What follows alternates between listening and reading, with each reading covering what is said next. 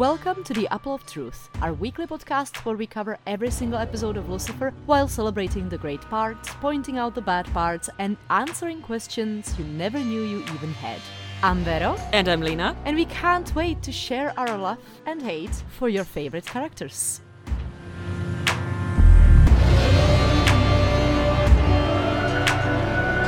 Today we're talking about Season 5, Episode 8, spoiler alert, aka the mid-season finale. And if we sound like shit, or especially if I sound like shit, please excuse us. We have just returned from our first convention since COVID. Hey, and this is the first time we've seen each other since before we started this podcast. Isn't it ridiculous? Completely ridiculous. Since the night we decided to do this podcast, literally. You were all in 3D and I kept poking you and you hated it. It was great. It was wonderful. Wonderful is a great word for it. But today is also wonderful because we do not have one or two. We have 3 new patrons. So please give a warm welcome to our newest heathens, Anna, and as of about 10 minutes ago, Karen. And Yay! And one true believer, Zainab. And I'm really sorry if I'm mispronouncing your name. Please get in touch with us if you need a name correction. I will get on that. I tried to Google it. I don't know how I did. So if you have any feedback, get back to me. Let us know how bad Vero did, basically. Thank you so much for supporting us. Not just the 3 of you, but the rest of you out there as well. We are flabbergasted by the fact that you are there willing to help us out funding this experience. So thank you. Thank you so much. We love you very much. And speaking of this experience, let's get on with this experience and what happens in this episode. Michael returns with a totally useless master plan. Mace switches sides again, then gets his shit together way quicker than anyone else. Chloe voices her fears, and Ella gets nearly killed by her boyfriend who turns out to be a serial killer. And no, I'm not okay. I think we're gonna rant about that a little bit. And by a little bit, I mean a lot. Yes. But to the obsession of the week. For me, this one was very straightforward and I will not fight it this time. It is Chloe. No, it's Revenge on Dan. No, Revenge on Dan is like 10 minutes long and then Chloe gets kidnapped and he gets obsessed with Chloe and finding Chloe. Chloe only gets kidnapped because he is obsessed with Revenge on Dan. She literally says so to him. But he literally drops it the second he finds out, which is like 10 minutes into the episode. I'm gonna insist on Revenge on Dan. Okay, fine. Can we split the episode? Because it's 2 very major storylines anyway, and it should have been 2 episodes anyway. He's way too distracted in this episode to be obsessed with Chloe, because when they have their moment, then there's the fight happening and everything. So I insist on having Revenge on Dan, which puts this at only 3 agreements out of 8 episodes. We're so bad at this. We're doing very, very bad. But we're doing it with a smile. Yes, of course. Thank you. Let's go into the facts and fun. And this is the second time director Kevin Alejandro returns. Yay! His previous episode was Once Upon a Time.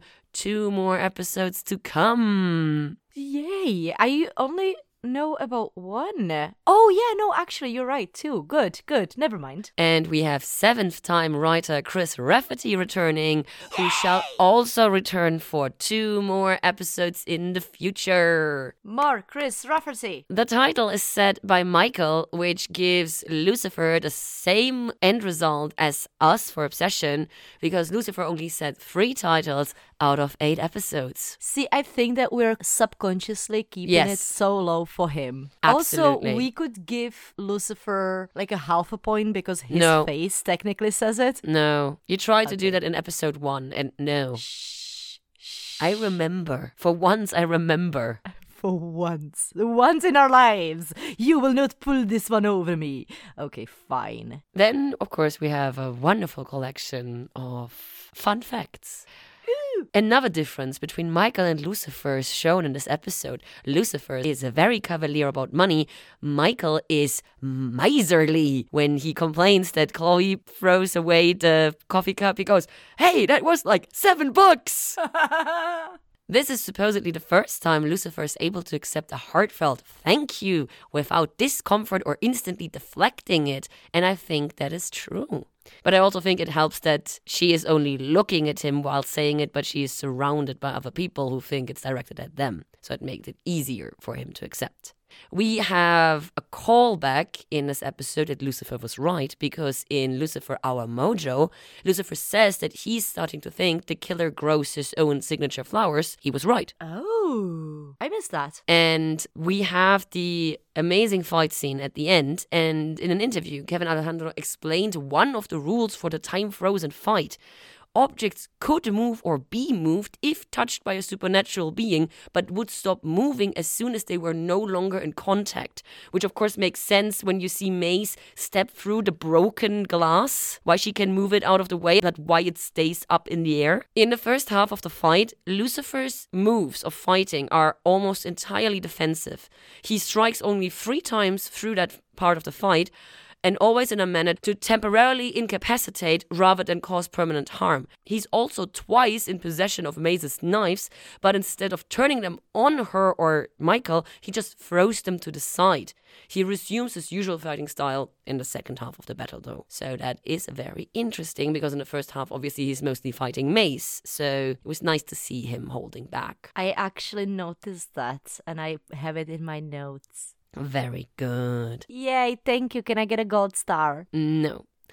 And this concludes the facts and funs. So after I've learned so much fun facts, I think it is time for the last time in season 5A, previously on Lucifer. Daniel saw Lucy's devil face because Michael is a dick. Michael has been meddling with everyone for weeks. Mace tried to confront her mother in a search for a soul. Speaking of souls, Ella met Pete, and everything is going great. Ames and Linda have a child which seems to be very human. Chloe and Lucy finally get together. They have the sex, and Dan walks into the penthouse and shoots Lucifer straight in the heart. We go straight back into where we left off last episode. Exactly. And in your Devils in the Music, you talk about this song, and I had no idea what you were talking about. Shame on me, because my note says, that music, that slow-mo, damn, Kevin knows his shit. So I should have been aware what this song is that is playing, because I recognized that it was awesome in this placement. Yeah, the name of the song is The End of the World. This version is sang by Sharon Van Etten, but it is originally performed by Skeeter Davis. And I don't know why I always think it's Rita Skeeter. I'm sorry. This is like the first thing that comes to mind when because your brain is infected with Harry Potter. Boo! Anyway, this is a great song. I absolutely adore it. I have big emotional ties to this song. I have cried many nights after a breakup. No, I did not cry. But you never cry. I did not witness it last weekend. Shh. It never happened. My heart ached many times with this song playing. So I have a big emotional attachment to it. So when I heard the beginning of the lyrics, it was obvious that this was going to be a song I'm going to be focusing on. And it is really well done with the slow-mo and Chloe rushing over to him and Lucifer falling down and everything. But obviously I had assumed this was gonna happen, and I love nothing more than being right. Lucifer gets up and he is totally fine because he self-actualized himself invulnerable again. Hey. And I was like, ha, called it. So I was very proud of myself. Well done, Lena. One of my favorite moments of this scene is actually Chloe getting so pissed off at Daniel. Aww, she gets up and starts yelling at him. But, I kind of feel Dan's reaction, because on one hand, it makes complete sense. He was manipulated into this. Yeah. Who knows? We don't know what exactly Michael told him. So being in a situation like that, after seeing the devil face for the first time, realizing the supernatural exists, all of these things, it is fucking intense. But also, Lucifer is the love of Chloe's life. We assume so right now. And they finally get together, and now she watched him die by the hand of her ex-husband and a father of her child. It's just, the stakes are high. But she is still making a very big understatement when she says that she also did not handle it well when she found out. I mean, she fucking ran off to the Vatican to do some research. I would not call that not handling it well. I mean, okay, she did not shoot Lucifer, which is handling it worse, obviously. But I'm with Dan, and I feel very much for him. And Lucifer does not help in the background, shooting himself again. That was so funny. I mean, Lucifer's behavior throughout this scene is hilarious. Yes. Dan storms off. Understandably so. And Chloe goes like, oh shit, he's supposed to pick up Trixie from the sitter. I have to deal with that now. And she drops the word shit, which I don't think we've heard before. But it was perfect placement as per usual. And she leaves, and we get a little brief moment looking at Lucifer, who seems slightly concerned about it, at least what it felt to me, about what his sudden invulnerability means. Thingy. The thing, yeah. They do have an interaction because Chloe is very much confused by this, and I do not blame her. But Lucifer just glances over this like, would you have preferred if I actually died? And she's like, no, of course not. And they brush it off, but obviously this is gonna come back and bite them in the arse later in the storyline. And she goes off to sort out things that Trixie will be watched by her grandma, which is a very important foreshadowing, so that later on when she gets kidnapped, this is why Lucifer knows that Trixie is with grandma. Yeah. We go over to Pete's, and apparently Ella had stayed the night, and they're very cute together. And he does the choose a hand thing with her. And she picks the wrong hand, and then he hands over the key. And I'm like, how long have they been together? Hasn't it been like a week or something? It's been about 2-3 weeks, I think. So it's definitely not even a month. It's very short time, for sure. And I'm sorry, I know I am by far one of the worst people to make declarations on when what should happen in a relationship, but handing over your keys in a relationship that is not even a month old is such a red flag. See, the thing is that if she would have handed him her keys, I'd be like, oh my god, don't do it, because I know her and I don't know him. So I'd be worried for her opening her doors. And this was actually the first moment where I started to feel iffy about Pete, and I feel like it escalates extremely quick within this episode, because in the last few episodes I paid attention to what happens with Pete, because obviously we've watched this season half before. And I did not catch on to any of it, but this is the first major quote-unquote misstep that he does, and it gets so worse with every other interaction. Yeah. Even when he shows up at the crime scene, you're already like, this feels off and everything. So it became very obvious at the end of the episode that something was very, very wrong with him. And I actually think it's really well done, because up to this point, I adored Pete. But then he handed over the key, and I'm like, See, the thing with Ella and Pete is that I feel very strongly about Ella wanting happiness for Ella, and Ella seemed happy, so I wanted this to be good. So, you know, sometimes when you want something really hard, you tend to overlook things. And I think that's the case with Ella as well, because she hasn't been with a good guy, you know, the way she self-describes it, ever. But she is cautious, because when we move over into the precinct, that's the first thing she talks about with Chloe. Like, this is too fast, right? I'm not making a big thing out of nothing. This is too fast. This is wrong. Yeah. However, she goes along with it because, and this is my personal opinion, this is probably me projecting anyway, but I think that she wants so hard for this to be good that she's willing... For this to work, yeah. She's willing to go along with it, even though it feels slightly iffy. And sadly, Chloe is too distracted by the realization that Lucifer has never said the words to her. I think that she gets more likely distracted with the fact that she sees Lucifer with a weird-looking bag in front of Dan's table. That is what makes her leave Ella behind. But Ella has this very, very happy timing of using the worst possible words when talking to someone. She did the same thing with the soulmates comment towards Mace, where she inadvertently triggered something with Mace. And in this context, she triggered the worrying within Chloe, the realization that Lucifer has never said, I love you, and that Lucifer never lies. So there must be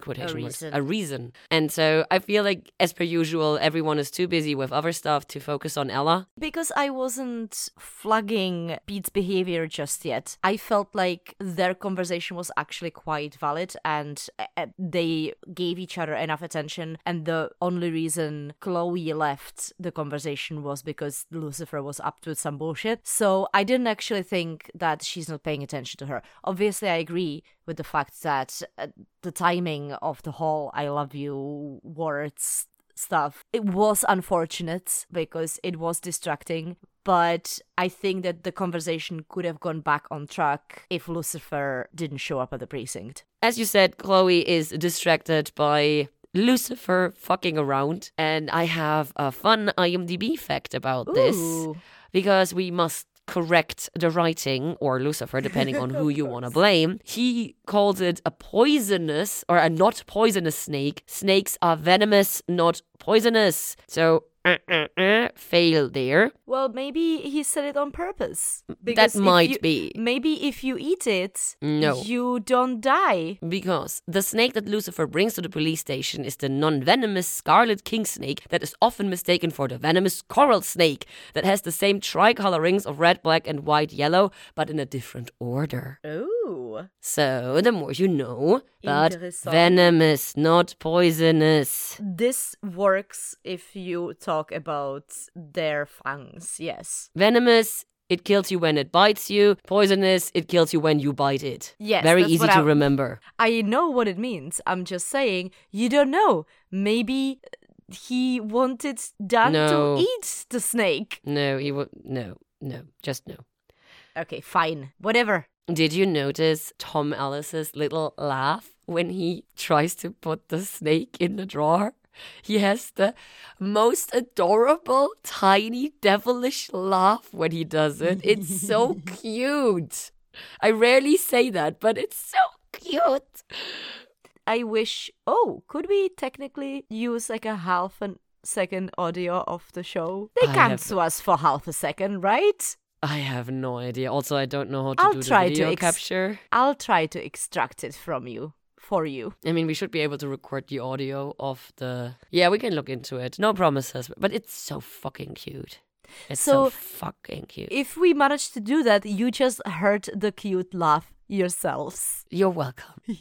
Like, seriously, it's so adorable. Lucifer is getting super obsessed with getting back to Dan, and it makes me very happy, and it's just so cute because, you know, we've watched them over the last 7 episodes to build their relationships, or say 5 episodes, because, you know, the bromance has been blooming. And it was beautiful, and we were very excited about it. So it's only logical to see Lucifer actually hurt. He's really, what's the word? He's pissed off. He's taking it personal. Yeah, definitely. He's offended by it. That's the word I was looking for. He's honestly offended by the fact that Daniel shot him. Yes. I don't like your face and you don't see me shooting you, is what he said in the first scene, right? It just gives us so much more because they took the time and built their relationship over the number of episodes. Bracelet bros. It's incredible, and it just makes me really happy. And like, I know that Lucy can't stay mad forever. Oh yeah, obviously. Because we know him as a character, regardless of what I know about the future episodes. This we know about him. But for a while, he's gonna be distracted. And he's gonna be the most he's the pettiest little fucker around. And I love that about him. I think it's incredible. But Chloe finally manages to get him to focus on the case, and they realize, what if there was someone we could talk to? Let's just move on into jail. Into the holding cell, yay. And I don't like this character. I feel he's very, very stupid. I mean, he's supposed to be not on top of this game because he's a failure as a copycat. But I found him extremely annoying. I'm very happy that he's going to get tortured later in the episode. The Husher and the Shusher are such bad names. So bad. And he gets led on by Chloe so fucking easily. I was very much over the situation. And then on top of that, of course, you have Lucifer over inserting himself, looking for ideas to get revenge. With the little notebook. Oh, it's so funny. And I was very much with Chloe being utterly fed up with the entire situation. So I was like, everyone fuck off. Like the dude in the cell, shut your mouth, and Lucifer, go away. Chloe, solve this case. Yeah. To be fair, though, Chloe gets what she came for. Yeah, of course. She gets a confirmation that this dude, Kowalski, whatever his name is. Klumsky. Same thing. That this dude is definitely not the serial killer they were looking for. The Whisper Killer. She wants Lucifer on this, and she does a thing where she suggests if you're not going to be focused on this, you might as well just go off and do your own thing. And she expects him to drop the done shit and stay with her. And he just goes, ooh, divide and conquer. This is a great idea. And walks off. Yeah, I was very upset with Lucifer. But she is so surprised. But this is such a typical Lucifer behavior. She should have never given him the option. He should have grown more by now to be a bit more aware of his surroundings, especially when it comes to Chloe. I'm sorry, Dunn just shot him. And he had the sex with Chloe. They should have reached a certain level of closeness by now. Well, yeah, but he was just shot. Still. By his bro. I stand by my point. We go home to Chloe's, and Chloe is doing some research, which supposedly is done on the dark web. I mean, the entire scene, she is only on one single website, which is called Killshare. And so she calls Lucifer and starts leaving him the message, and she gets taken. She gets taken, yeah. They had me fooled. I was sure this was gonna be connected. The fucking serial killer stuff that she was researching. Yeah. You get the montage, the research montage, as I called it. This is actually like really well done. Congratulations to Kevin, because sometimes when you watch stuff like that and you have those sneaky, creepy looks through the window from the outside inside, it's obvious that the person is being watched and it's probably going to get taken or something bad is going to happen. But he drops in just like a half a second. So it was enough for me to get alerted about it, but it wasn't enough for me to get like, it's obvious it's gonna happen. To be prepared for it. So it was the perfect balance of like, wait, I fucking hate when they do this. It always feels like, oh shit, she's got taken. It's happening. Yeah. If you can hear this. No, sorry. Oh no, wrong franchise.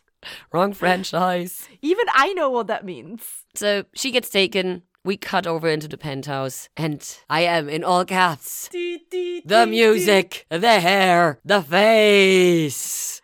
This perfect. Is so brilliant. This is so fucking brilliant. We get Dies Irae, Requiem Mass in this case by Lorne Balfe, Russell Emanuel, and Steve Kopsky. We get this epic music, epic hair, epic plan. His face, he is utterly disheveled. It's so good. He's in a proper frenzy. And this song sadly did not make it into The Devil's in the Music, but what did make it into The Devil's in the Details is obviously the freeze frame frenzy that I went on for the Revenge Board. Spoilers, I did not have to suffer through actual freeze frames this time, because the amazing Chris Rafferty, who wrote this episode, shared all the information that one could have asked for, including the original behind-the-scenes content list. So if you want to know everything that is on the visible side of the board and the not visible side of the board,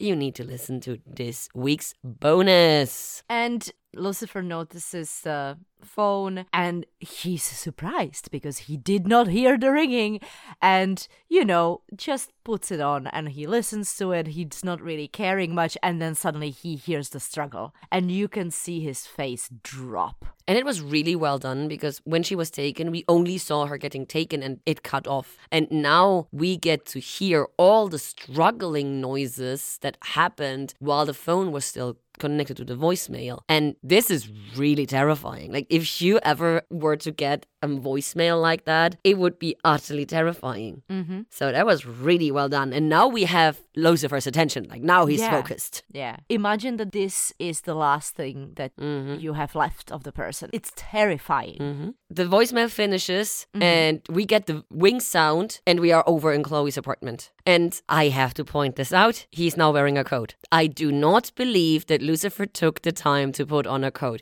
He was not wearing a coat in the penthouse. He is now wearing a coat. I call this a continuity error. Yeah, I did not notice it though. And also, according to IMDb, this is only the second time Lucifer is shown having used his wings to travel somewhere other than to hell or from hell. And both times he is trying to save Chloe. So with her, he has no chill. And he's very, very worried. Aww. And this is the scene at 11:50 where we get the title card. After that, we cut into the home being analyzed and everything. Yes. The Chloe's apartment turning into a crime scene moment where you watch Lucifer and Ella walking through the place and they're both extremely terrified. That's actually quite sweet to see Lucifer and Ella losing their heads at the same time. And then Ella starting to punch Lucifer, like get really aggressive, and he hugs her and holds her close, cradles her head, and it's really, really heartbreaking and sweet. So it's been quite a while. And so when I see the two of them like losing their shit together and then calming down together, we cut over into the lair and we see both of them working together. I'm like, yay! Because I actually really think that Lucifer and Ella team up is absolutely brilliant. I mean, we are pretty biased and we do love all the team ups, I feel like. But yeah, the two of them completely objectively said 100% no bias at all. They are incredible. However, they only come together in the darkest circumstances. So I am not happy about that. They should spend more time with each other under happy circumstance, because I want them happy and friends and, you know, sibling love and whatever. I love them. There is no happy coming for any of us in the near future, because poor Ella also is not aware that while Lucifer is with her, she is safe as houses, basically, because she still thinks he is just an actor. Well, she calls him an actor and he completely... Yeah, but she is terrified that they don't have any backup with them. Chloe knows that when Lucifer is with her, he has like the superhuman strength and everything. Ella is not a field agent and she doesn't know how supernaturally strong and everything Lucifer is. So she must be so terrified. But Lucifer does not have space to take care of her again, because he is very much focused on let's get Chloe back. And so he instead terrifies the dude that works in there. Yeah. Honestly, I don't remember the last time we've seen Lucifer this scary, because when the dude mentions the transcripts that Chloe was supposed to pick up, I think with Pierce he went as intense and scary. It's possible. Pierce was a season and a half, nearly 2 seasons ago. Yeah. And it's been a minute and he goes completely serious and it's terrifying. Acting chops on Tom Ellis. It's incredible. We get more information, like that they're actually making a game where you play a serial killer, and we get the usual debate, at least hinted at. Is it better to provide a non-violent outlet for certain urges, or is it something that would spark creativity? Exactly. Would it inspire more violent acts, or is this an outlet for people to get rid of certain urges so that they don't have to act on them in real life? The dude provides information. And he also offers up his team to help them find the information that they need. And so we have a camera angle where you can actually see Ella scroll through the posts. And they keep stating that the username has an 85 in the name. The username on screen doesn't. So when you pause and you check it out, it's just Lilyman, I think, is the username. And there is no number behind it. But when they talk about it, they always say Lilyman 85. So, curious, tiny continuity error, because I caught it. Freeze frame. Freeze frame, baby. But now we have information and we can hop over to our other storyline. Well, before we do so, there is one tiny little thing that Lucifer does, and that actually takes us from this scene to the next. And that is that he says he needs to make a phone call. Right. That phone call takes us to Linda's house. We are entering a situation where a Charlie is crying. Again, I know, it's terrible. Children so loud. Amenadiel is bucking him up to take him to the hospital. I believe he says he has 102 fever, and Mace goes, well, I think you're overreacting. And because I don't understand American things, Fahrenheit, yeah. Fahrenheit, I had to Google this, and it is 38.9, which is a high fever, but it's not that high fever. It's not hospital high fever. Anything below 40 is not hospital high fever. For babies, the number thresholds are different. I was just gonna say, it is possible that babies have it different. I don't know that. I wouldn't know that. But I agree with Mace. Amenadiel is blowing this out of proportion. Charlie's gonna be just fine. I feel no stakes in here. Because Ames is an overprotective daddy. Exactly. But that brings us to the fact that Ames is trying to deflect from Mace saying the truth by pointing out that her phone is ringing and she's not picking it up. Weirdly enough, he is also right at this moment, because how can Lucifer try to, deal with the Mace situation when he doesn't know there's a situation? So Mace really should talk to Lucifer instead of ignoring him, because he doesn't know. He's too busy. Nobody ever told him. And he never catches on by himself, as we have seen repeatedly in the past and repeatedly in this episode, sadly. Yes. Mace gets over it and she answers the phone. And this is really well done on the acting part, because her face changes completely the second she realizes that Chloe is in danger. Everything on her plate takes a back seat and she's ready for action. What do you need me to do? And she is ready and go. So, yay Mace. Yay Mace indeed. Things start moving real quickly, as is the car in the next scene. Really? I didn't pay attention to that. Wow. My first note is kicking down the door, so I'm like... They drive in to the house real quickly. It's a beautiful car. I haven't pointed it out in a really long time. Ella and Lucifer rush towards the house. Lucy just kicks the door down and I'm just... Rawr. Yeah, very much so. Again, the stakes for me were not high at all, because with this thing and the buzzing noises and the dead lilies on the floor, it was clear to me that was never going to be Chloe. Absolutely same. And I actually was a bit angry because Ella should instantly have clocked this. Exactly. That the old dead body smell must mean that this body cannot be Chloe. Of course, Chloe could also have been there, but what they're smelling and what they're then seeing turning towards them was absolutely impossibly to be Chloe. And so there was no tension for me in this one scene. Same. We cut over into the jail scene. Mm-hmm. How the fuck did Mace get into the cell? She's a demon! She's a demon! Burn her! Burn the witch! She's a witch! Lucifer has proven in the past that he can super quickly get in and out of rooms, houses, cars, whatever. But Mace doesn't have wings, so I am very, very curious. How did she get in? To be fair, Lucifer have been shown moving from into locked houses and outside of locked cars without wings.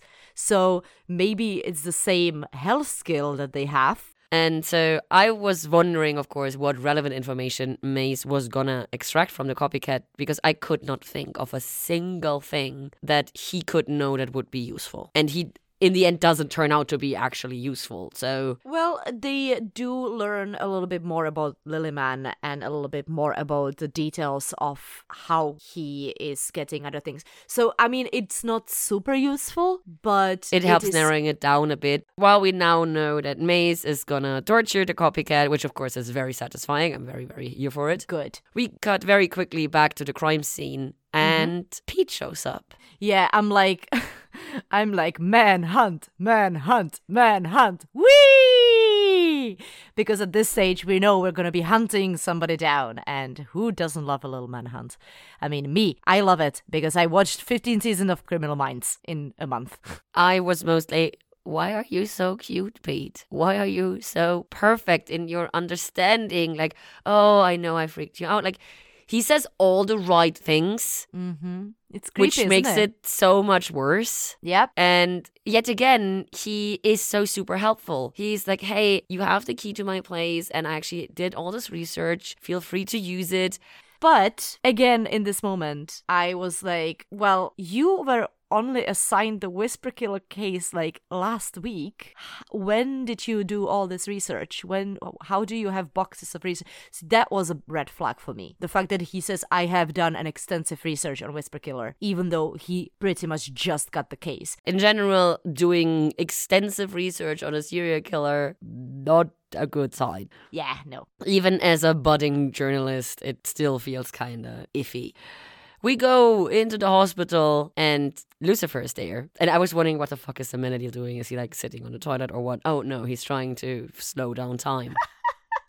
And so Amenadiel definitely has no more slowing time down powers. And Lucifer gets really, really worried. And he says, I'm useless without her. But Amenadiel actually is being a good, supportive, proper big brother. And he calls him Detective Lucifer. It's so cute because we had Detective Amenadiel and now we have Detective Lucifer. I'm really, really happy with how Amenadiel is behaving. I was a bit torn. On the one hand, he was a really sweet, supportive brother. On the other, it was like he couldn't be arsed to go with Lucifer. So I'm like, nyeh. Yeah.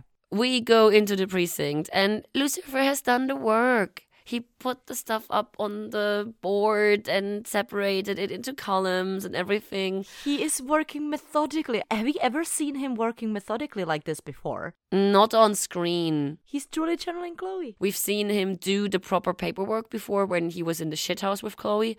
Mm-hmm. And we've seen him work properly before with Dan. Mm-hmm. We know that he can do it. But he's never done it without a detective help. Oh yeah, he did the paperwork for Chloe once. Remember? And he did that by himself. Yeah, but the way he did it was very immature. No, he just had very interesting categories, but he did all the paperwork and he filed it in a way that actually solved the case.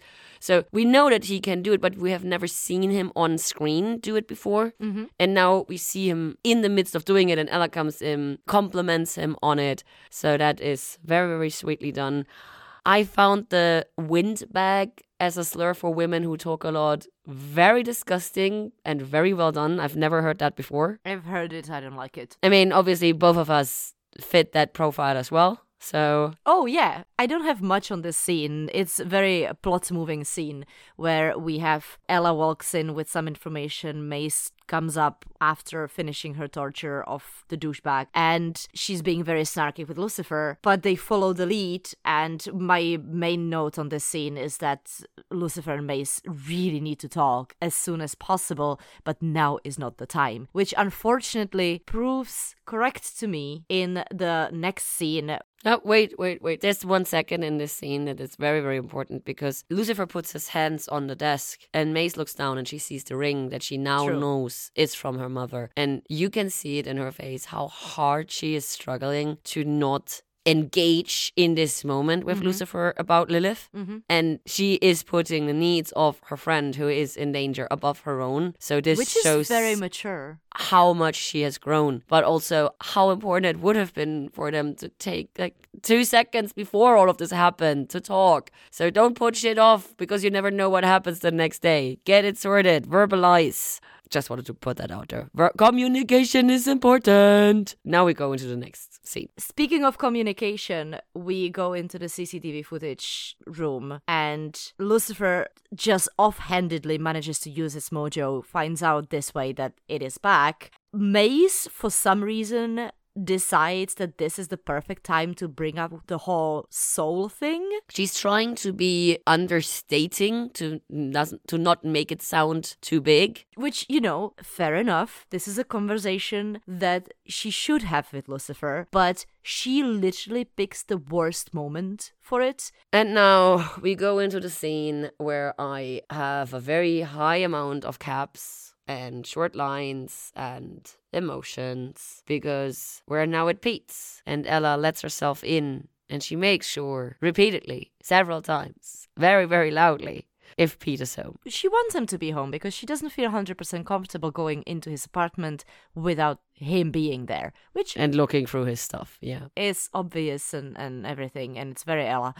But I have one question for the start of the scene, and that is, why is Ella so good at her job? In what way? Because if she was bad at her job, she would never have noticed the stupid paper, and then she would have never found the room, and then they would have caught Pete and she wouldn't be in danger. I'm pretty sure noticing that a piece of paper is magically sticking to the wall when there should be no reason why it is sticking to the wall is not the mark of her being a forensic scientist. So just a general aware human being. I mean, there are characters in this show that would not pay attention to it. She is hyper focused on everything because she does not want to be there. So well, of course. I get However, I get it, but I'm just sad because this puts her in danger and I don't want her to be in danger. But at least now she knows, basically. Yeah, that's so true. When you freeze frame, you can read what is on the paper. And the paper is a list of high quality vintage cameras. So it's like a list Pete made of what cameras he's interested in, apparently. Which is a little weird because wasn't that part of the research box? Or that was probably just stuck underneath it, actually. That was below the box, and when she takes down the research, it flies up. It falls down and slides against the wall. And so, of course, she looks at it and realizes, oh, there's a current that makes this paper stick to the wall. I was very upset when she finds it. Also, the shelf that is in front of it slides so super easily. So that is some quality craftsmanship that Pete got installed there. I do wonder if he did it himself. Probably did, is my guess. We go into the room and here we have the lilies. And now I just go into, no, why, no, the syringes, no, Ella, no. It doesn't get better. Yeah, I went to, Pete, you fucking dickhead. Why did you give her the fucking keys? So a lot of complaining and moaning, and then she leaves the room and she puts the shelf in front of it. And of course, Pete's home. There's no other option. And yeah, now it is Pete the creep. Yeah. Do you think he was standing there watching her putting things back, like from around the corner? No, he's genuinely surprised and disappointed when he realizes the socket is put down. Unscrewed, yeah. So it was a possibility, but he definitely did not watch her. But it was so gross because then he approaches her and he kisses her and it's just like, oh, yeah, and you can tell that we all agree on the fact that Ella is a very, very bad liar. Oh, yeah. And it, to me, was obvious that she was going to let him know that somehow with the body language that there is an issue. Yeah. You know, my last all caps note on this scene is shit motherfucking Pete and how fucking smart girl. Why? Because... And how did she take a syringe with her, though? That made no sense. Like a drawn-up syringe. Because he has the syringe with the thing in there ready to go. But wouldn't it go bad if you pull it up in advance? Nope. It depends what's inside, obviously. But like people working in pharmaceutical areas, please let us know if you can actually draw up the syringe this far in advance, because there were several syringes lying. There was several syringes, and I think that or the possibility is that she drew the syringe because she wanted to check what's inside of it, and it was, I guess, the best way to transform the liquid. I don't know. Or do you think she armed herself? I think my assumption was she's taken the syringe as evidence. Because like the only possible argumentation that would fit in my brain is Ella doesn't have a gun. Mm-hmm. So knowing what she knows about the Whisper killings, she would know what the chemical in those syringes is. And so this would be like the closest thing of a defensive weapon that she would have at hand.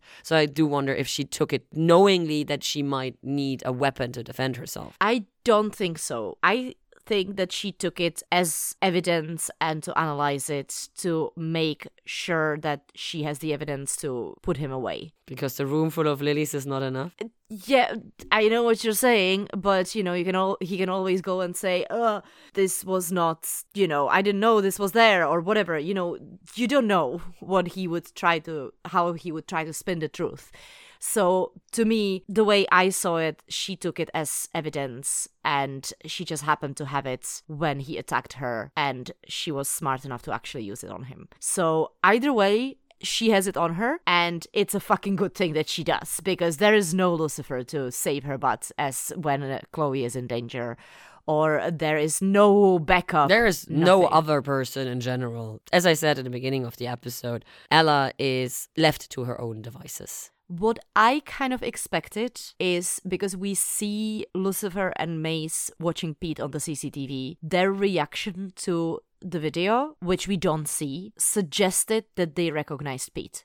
So I was actually expecting them to show up, kick down the very door. kick down the door and save Ella. But I'm actually happier that she has taken care of it herself. Oh, I would just love for once in Ella's life for someone else to help her and not her being the only person taking care of herself. I would imagine, and I think they should have done this, because if they did see that it was Pete, they should have gone with her taking him out and then bursting them it. showing up. Showing up, yeah. Yeah. So that would probably worked the best for me. We go into the precinct, right into interrogation, and Creepazoid! Lucifer refuses to let Maze in there because they only get one shot in this and they can't torture him dead because they need the information. And Ella walks in and they have this beautiful conversation with some amazing lines like, everyone has flaws. And that just killed me. It's, yes, Pete, everyone has flaws. Yeah. At this stage, I actually did go and look up the name of the actor. His name is Alexander Koch. Koch. How do you spell it? K-O-C-H. I would say Koch. Yeah. So in German, I would say Koch. Yeah. Yeah, just In because Czech, I would say Americans Koch. can't pronounce the CH doesn't mean we have to turn his surname into Dick. However, he is an American, Sorry. and his performance in this scene is incredible. The way and the contrast, change. Yeah. it's just on point. And as much as I hated him, I loved him. I loved the actor, put it that way. I love the writing with the why did you turn into this? Like, did your dad beat you one time too many or whatever? And so he explains with the mom.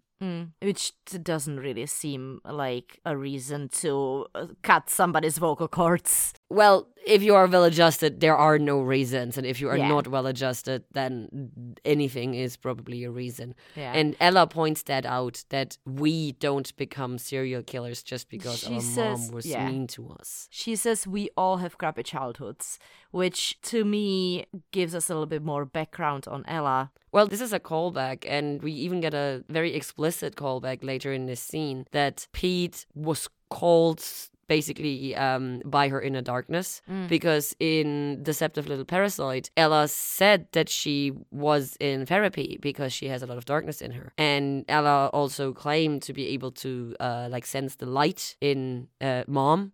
So she has been referring to her inner darkness, and now Pete is like calling on this. But I think it was really well done in this scene when she talks like, we all had crappy childhoods, we don't become serial killers, very much giving us tidbits about her background without actually spending a lot of time there.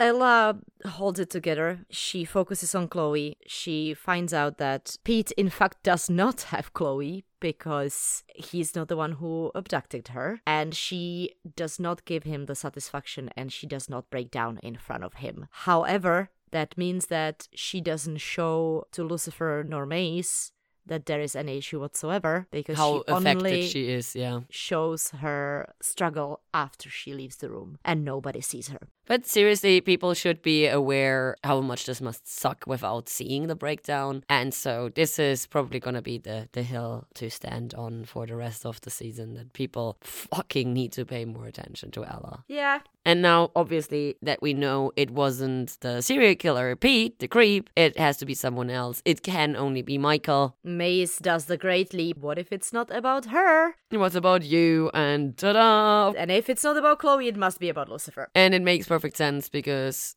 Dan shot Lucifer in the end of beginning of this episode. So it's like, okay, this level of hurting Lucifer didn't work, so we're gonna try for something else. And we got over into the cave. And Michael's there, and he is the worst. In this scene, I don't actually have much to say, except that, of course, we get the title drop set by Michael. And of course, it is made extremely obvious that the whole I love you business is gonna be something major. And since it does not get resolved within this episode, I assume it's gonna be a major theme for the second half of season 5. Possibly. But now we come into one of my favorite scenes in this episode, because we go back to the precinct and Mace has collected an utterly drunk Daniel. And Kevin Alejandro kills this scene so much. I fucking love it. The way he is scared of Lucifer. He tries to keep the table in between the two of them. He's like turning his head away from him. He's verbalizing that you're hurting me when Lucifer is pushing him up against the door. Like every single mimic, body, voice, word, everything about Daniel in this scene is utter perfection. Of course, I always fail at this word. Of course, cascading together into the big, he's pulling himself together to save Chloe. And no one in the history of this show, after learning about the devil face and the devil being real, has been able to pull themselves together this quickly. So all the respect for Dan. All props to Dan for being very on board with dealing with this. But also it makes sense because the way he's approaching things in general in his life, he just kind of needs to run with stuff all the time. Also, he has proven with Azrael's blade that he's one of the strong ones, and with Lucifer's mojo. Yes. Because he was able to withstand that in the first approach, and he was able to turn over Azrael's blade. So he's one of the good ones. Exactly. But sadly, he's also afraid of heights, so his information is not as helpful as one might have expected. We learn about Michael, and he remembers parts of the cave, so we're good. We know where to go next, so storyline Ken. Exactly. He is just helpful enough to know to the cave machine. I mean, to the wing machine. I don't know. Let's go to the cave. This entire precinct scene was just perfection for me. It was great. Some much needed Daniel screen time, which of course makes sense, is not as much since he directs. The cave. The zoo. I love that Chloe actually manages to loosen one of the bars and smacks Lucifer into the back of his head. Well deserved. Absolute perfection. Then Lucifer and Mace and Dan, everybody's there and they're kissing and Dan's like, oh, that's so cute. They actually care about each other. He cares about her. He cares about her. But to me, this seemed awfully easy. So to me, this was part of the plan. To me, Lucifer was always supposed to save and find Chloe, which I didn't realize at the beginning. This means that there were no stakes whatsoever. So again, this realization at this moment was like, but why we were even, bothered about this storyline. Michael's plan is complete shit and convoluted as fuck. It makes absolutely no sense. Yeah. So we saved Chloe. Everything is peachy. Ugh. But Mace is very unhappy because she is very lonely, and so she is a perfect target. But we're not at targeting Mace yet. We're at targeting somebody else. We are at targeting Amenadiel. So we're back in the hospital, and Michael is just making sure that Amenadiel has this realization that his son is only human. Yeah, I mean, this would kind of explain why the rescue was so easy, because Michael was busy spewing shit elsewhere. And I was very upset with Ames, because why is that a problem? Because Amenadiel is very specious. Yeah, exactly. He always has been. This is why I'm upset. So it was absolutely not surprising that Amenadiel... Oh, not surprised. I'm not surprised. I am upset. Amenadiel now is worried because that is the whole point. For some reason, we go back into the cave, and because Mace is there. I don't understand why. Why did she wait there for Michael? Because she wants to carve him up. She wants to take revenge on kidnapping Chloe. Okay. There's not, the logic behind this is Mace is very vindictive. She is pissy at Lucifer about what happened, and she needs to take her rage out of She's someone. looking for an outlet, basically. Okay. And yeah, that's valid. Logic dictates that Michael is going to come back to the cave eventually because he thinks that Chloe is still there. So why not take it out on somebody that she already hates and just took away, and who knows why and who knows what for her friend, We get Mace being fucked with by Michael again, and we get some foreshadowing that Michael's plan is nearly done. And that, of course, takes us into the final scene in the precinct. Yeah, we are watching Chloe giving a speech, a thank you speech to the crowd. And Lucifer. Lucifer.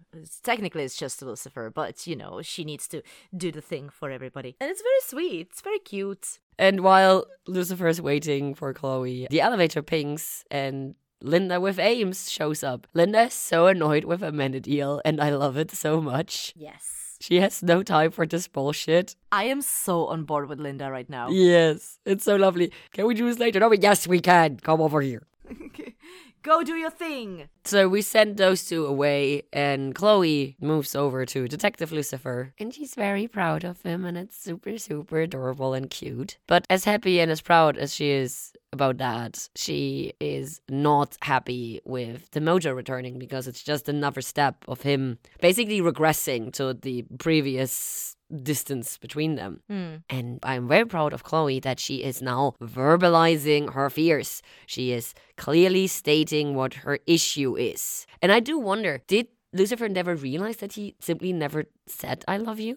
Was he aware? I think he was. I think everything Lucifer says is very deliberate. But it's also everything he doesn't say deliberate? That's what I wonder. I think so, and we'll see. We'll see, because he is building up the courage to actually say the words, and then we get the interruption. He's using her name. He's saying Chloe. To me, he has said it in other words. Yeah, but it's rare that he uses her name, so this is... Yeah, no, that's what I mean. He has... The fact that he uses her name, the fact that he has... Whenever he uses her name in the past, or, I know that I pointed out at least 2 different occasions where it feels like he says the words, but he doesn't actually specifically say them. This is what leads me to believe that it's very specific and deliberate that he's not using these specific words. However, that doesn't mean that he necessarily didn't tell her how he feels, to me. Yeah, but Chloe is very hyper-focused on needing those words, which is also understandable because words have power. And Lucifer would not hold back these words if he didn't have a reason. And while he gets the courage to say at least something, we realize something is wrong and everything is frozen. First we see Chloe, and he steps out of the door, and we see everyone is frozen. So here we are. We've seen Michael getting to Mace in the previous scene. We've seen Michael getting to Amenadiel in pretty much, the confirmation was at the start of the scene. He has gotten to Dan. He has gotten to Chloe. Although with Chloe, I'm pretty sure that if he didn't bring this shit up, she wouldn't be able to verbalize it so well with Lucifer now. So I feel like he actually pushed them closer together. However, by Amenadiel stopping time, who's to say what's gonna happen next? So he actually is, in his eyes, I'm assuming, quite successful in his mission, whatever the mission is. We'll see. But we have frozen time, and Charlie is frozen, and now we're getting to one of my favorite moments favorite parts of this episode, and that is the fight. So before we go into the fight, we have some very, very good short instances, because we have the realization Charlie isn't moving, so that absolutely now makes it sure for Amenadiel that Charlie is human, and now he worries about him. And Micah comes with the blah blah blah, and Lucifer's like, just stop being afraid, which of course is always the best recommendation you can do. It's like, yes, of course, thank you for telling me. I did not think of this myself. Just stop being afraid. Ta-da! Yeah, it's like when somebody tells you, just stop being emotionally stumped. And we have this amazing framing with Ames completely being torn inside, and we have Michael on one shoulder and we have Lucifer on the other shoulder, and this is one of the best shots in this episode. This is so fucking well done. Yes. So I absolutely love this. And Michael keeps needling, and Amenadiel is the one to throw the first punch. Yes! This is so important that this fight is actually started by Amenadiel, because this is so much Michael. He does not throw the first punch. He prepares everything that someone else throws the first punch. Yeah. So this was really well done. And when you think, okay, now Amenadiel is gonna punch him properly again, Mace catches the hand. And I yelled. Now we have the fucking fight. And the only reason I did not get angry at Mace throughout this fight is that right before it starts, Lucifer is, why are you helping him? And she says, because he's my only chance at getting a soul. No. She says, because he promised me a soul. Yeah, and that is absolutely understandable. Nobody else has taken her seriously with this, and this is the only thing she really, really wants. So I can absolutely understand and support her decision. As slim as this chance is, this is the only chance I will ever have, so I'm going with this. And so I was not remotely as angry with her as I was on my first watch through, because she is very clearly stating why she is doing this. Oh, I understand why she's doing it. I just don't understand why she trusts Michael. Because he has never lied to her. In her eyes. And he hasn't. No, and he hasn't. So far, there has not been any instance where he has lied to her. And that's the point. You know what? Yeah, this is well played by Michael. It really is. Yeah, it fits. It makes sense. Everything fits together that this is a valid choice for Mace to make. Because Lucifer has been super dismissive of everything, but especially with the soul. And Menadiel has been of no help. And Michael has never lied to her, which probably was deliberate on his part. So of course it was. I get it. And I can support her in this decision, as heartbreaking as it is for me. But yeah. No, I get it. To me, I understand where she's coming from. Doesn't mean that it's not making me mad. Because to me, this is a pattern that we've seen, and I have pointed it out many times before. I know that this is a little different in some details, but to me, this is her trusting somebody who fucked her over multiple times before. But has Michael fucked her over in any instance? He fucked over everyone, but not her. Okay, in that case, let me put it this way. You're actually right. He didn't directly fuck her over, but he fucked over every single person that she cares about. Yeah, but nobody cares enough about her to help her with the soul issue. So I get it. I get that she is finally putting herself first because nobody else is. Just like with Ella. Nobody is putting Mace first, ever. I understand what you're saying. And again, rationally, this makes sense. Emotionally. Oh, also emotionally. I fucking hate this. This throws me back to all the other instances where Mace went and trusted somebody who had a history of hurting either her or people around her who she has a relationship with. So, Yeah, but because he has not fucked her over, no. I do not see the pattern. Again, very valid what you're saying. I'm not trying to fight you on that. I'm just explaining why am I so adamant on being mad about the situation emotionally. This is why. Talk about the fight. Okay, the fight, the choreography, everything in here. So in the last scene, in the last moments of this episode, we have a combination of a whole bunch of songs.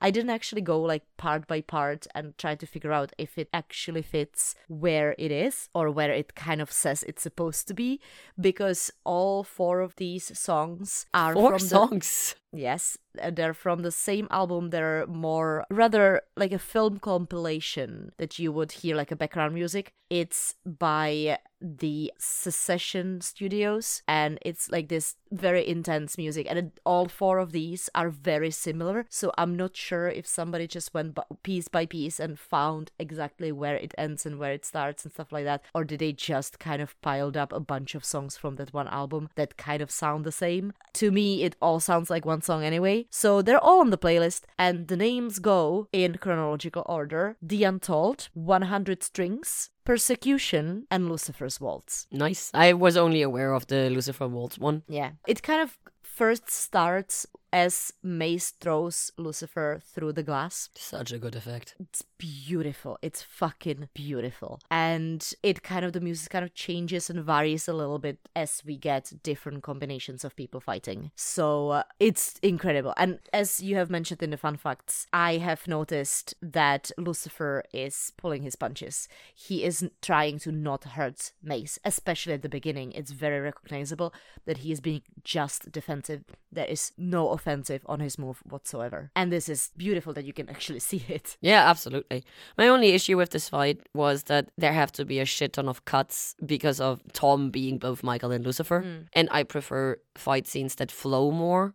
And this was simply not feasible. And I made the same complaint in the beginning of the season when Michael and Lucifer fight each other. But there is no way around this. Period. What was really well done is Michael at some point throws one of the demon knives towards one of the cops and Lucifer catches it and protects the humans. So that was really, really well done because it's the details. Usually when the Celestials fight or when an angel and a demon fight, they wreck everything around them. Like remember Lucifer and Mace fighting outside with the stone benches. And the precinct actually holds up quite well. And I think it is only because Mace doesn't actually want to cause that much destruction where her friends work, and Amenadiel has to be careful because Charlie and Linda are there, and Lucifer cares about all of these people nowadays. So they are taking care not to completely wreck this place, which is why it's not in utter shambles. Yep. So that was well done. And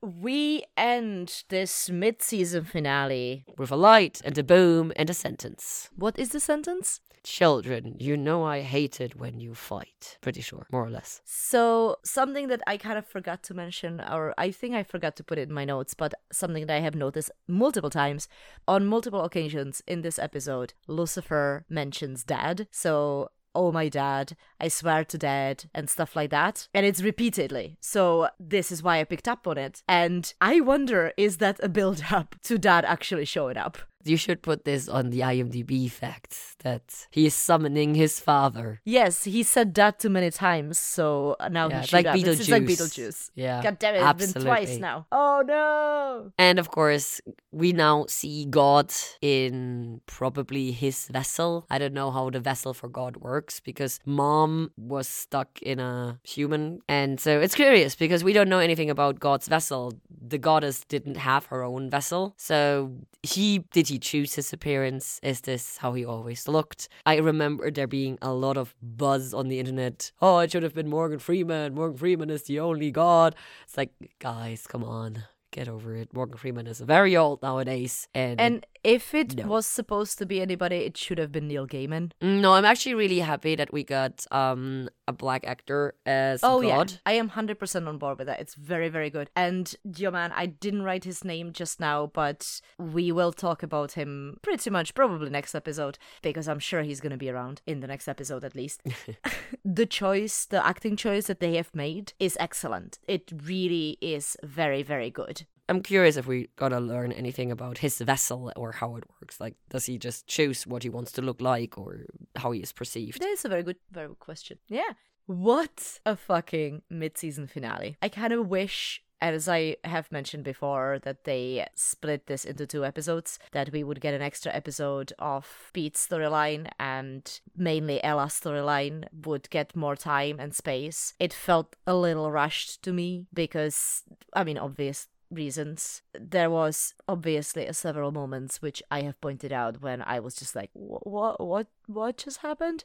How did they leap there? But yet, the character development somehow didn't feel rushed. This is an epic setup that gets us ready for the second half, and I am filled with anticipation.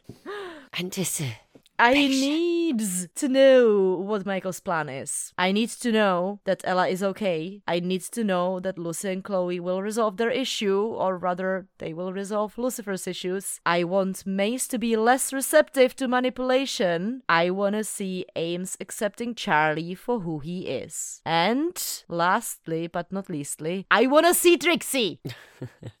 I'm incredibly angry about Pete because this is going to hurt Ella so incredibly badly. Fucking asshole playing with her life and her heart and her soul. And as I have repeatedly stated throughout this episode, the others need to get their shit together and care more about Ella. They need to care more about Mace as well, but also more about Ella. And we have been saying this for quite a while. Yes. Then getting his shit together in absolute record time, because Chloe is in danger, was extremely satisfying. He truly is the best has been. I am so proud of him. Amenadiel can go sit on a fucking cactus, though. The way he worries about Charlie being only human is annoying as hell. If he raises him right, even if he is just human, he's simply gonna be able to meet him up in heaven in a few decades. So fucking what? Get over it. Mace betraying her friends for the 100th time obviously is grating, but at least she is very vocal about why she's doing this, to get a soul. And since she is not wrong, that Michael, up to this point, has never lied to her, and as dismissive as Lucifer has repeatedly been of her and her desire for a soul, I have no space to blame her. I'm not happy that she betrays her friend, but I cannot blame her for doing it. The whole I love you stuff is gonna be the looming threat, and even though it's utterly not relevant to me, I'm sure this is gonna be a thing in the next half of the season, and it makes sense because saying I love you to each other is gonna be like a core thing of the Decker Star pairing, so I get that they make a big deal out of it. It makes sense that someone like Lucifer, who does not lie, would take this extremely seriously as a statement. So I can work with this. I'm good with this. I'm super curious about God, how he's gonna be, and if I will dislike him as much as I disliked Mom. And with this we say thank you for listening. Please find us on our various social media. We love interacting with you, either over there or when you send us emails to lucifer@taot-podcast.com. If you want to get even more personal and have secret chats with us on our exclusive Discord server, you can join our Patreon at patreon.com/TAOT podcast. We have a whole bunch of different rewards, such as early release, merch, and hours of bonus content. Yes, hours. If that sounds like too much pressure, you can help the show by leaving positive iTunes reviews. They really do help. Or telling all your friends about us, because nothing beats a personal recommendation. Thank you! Bye!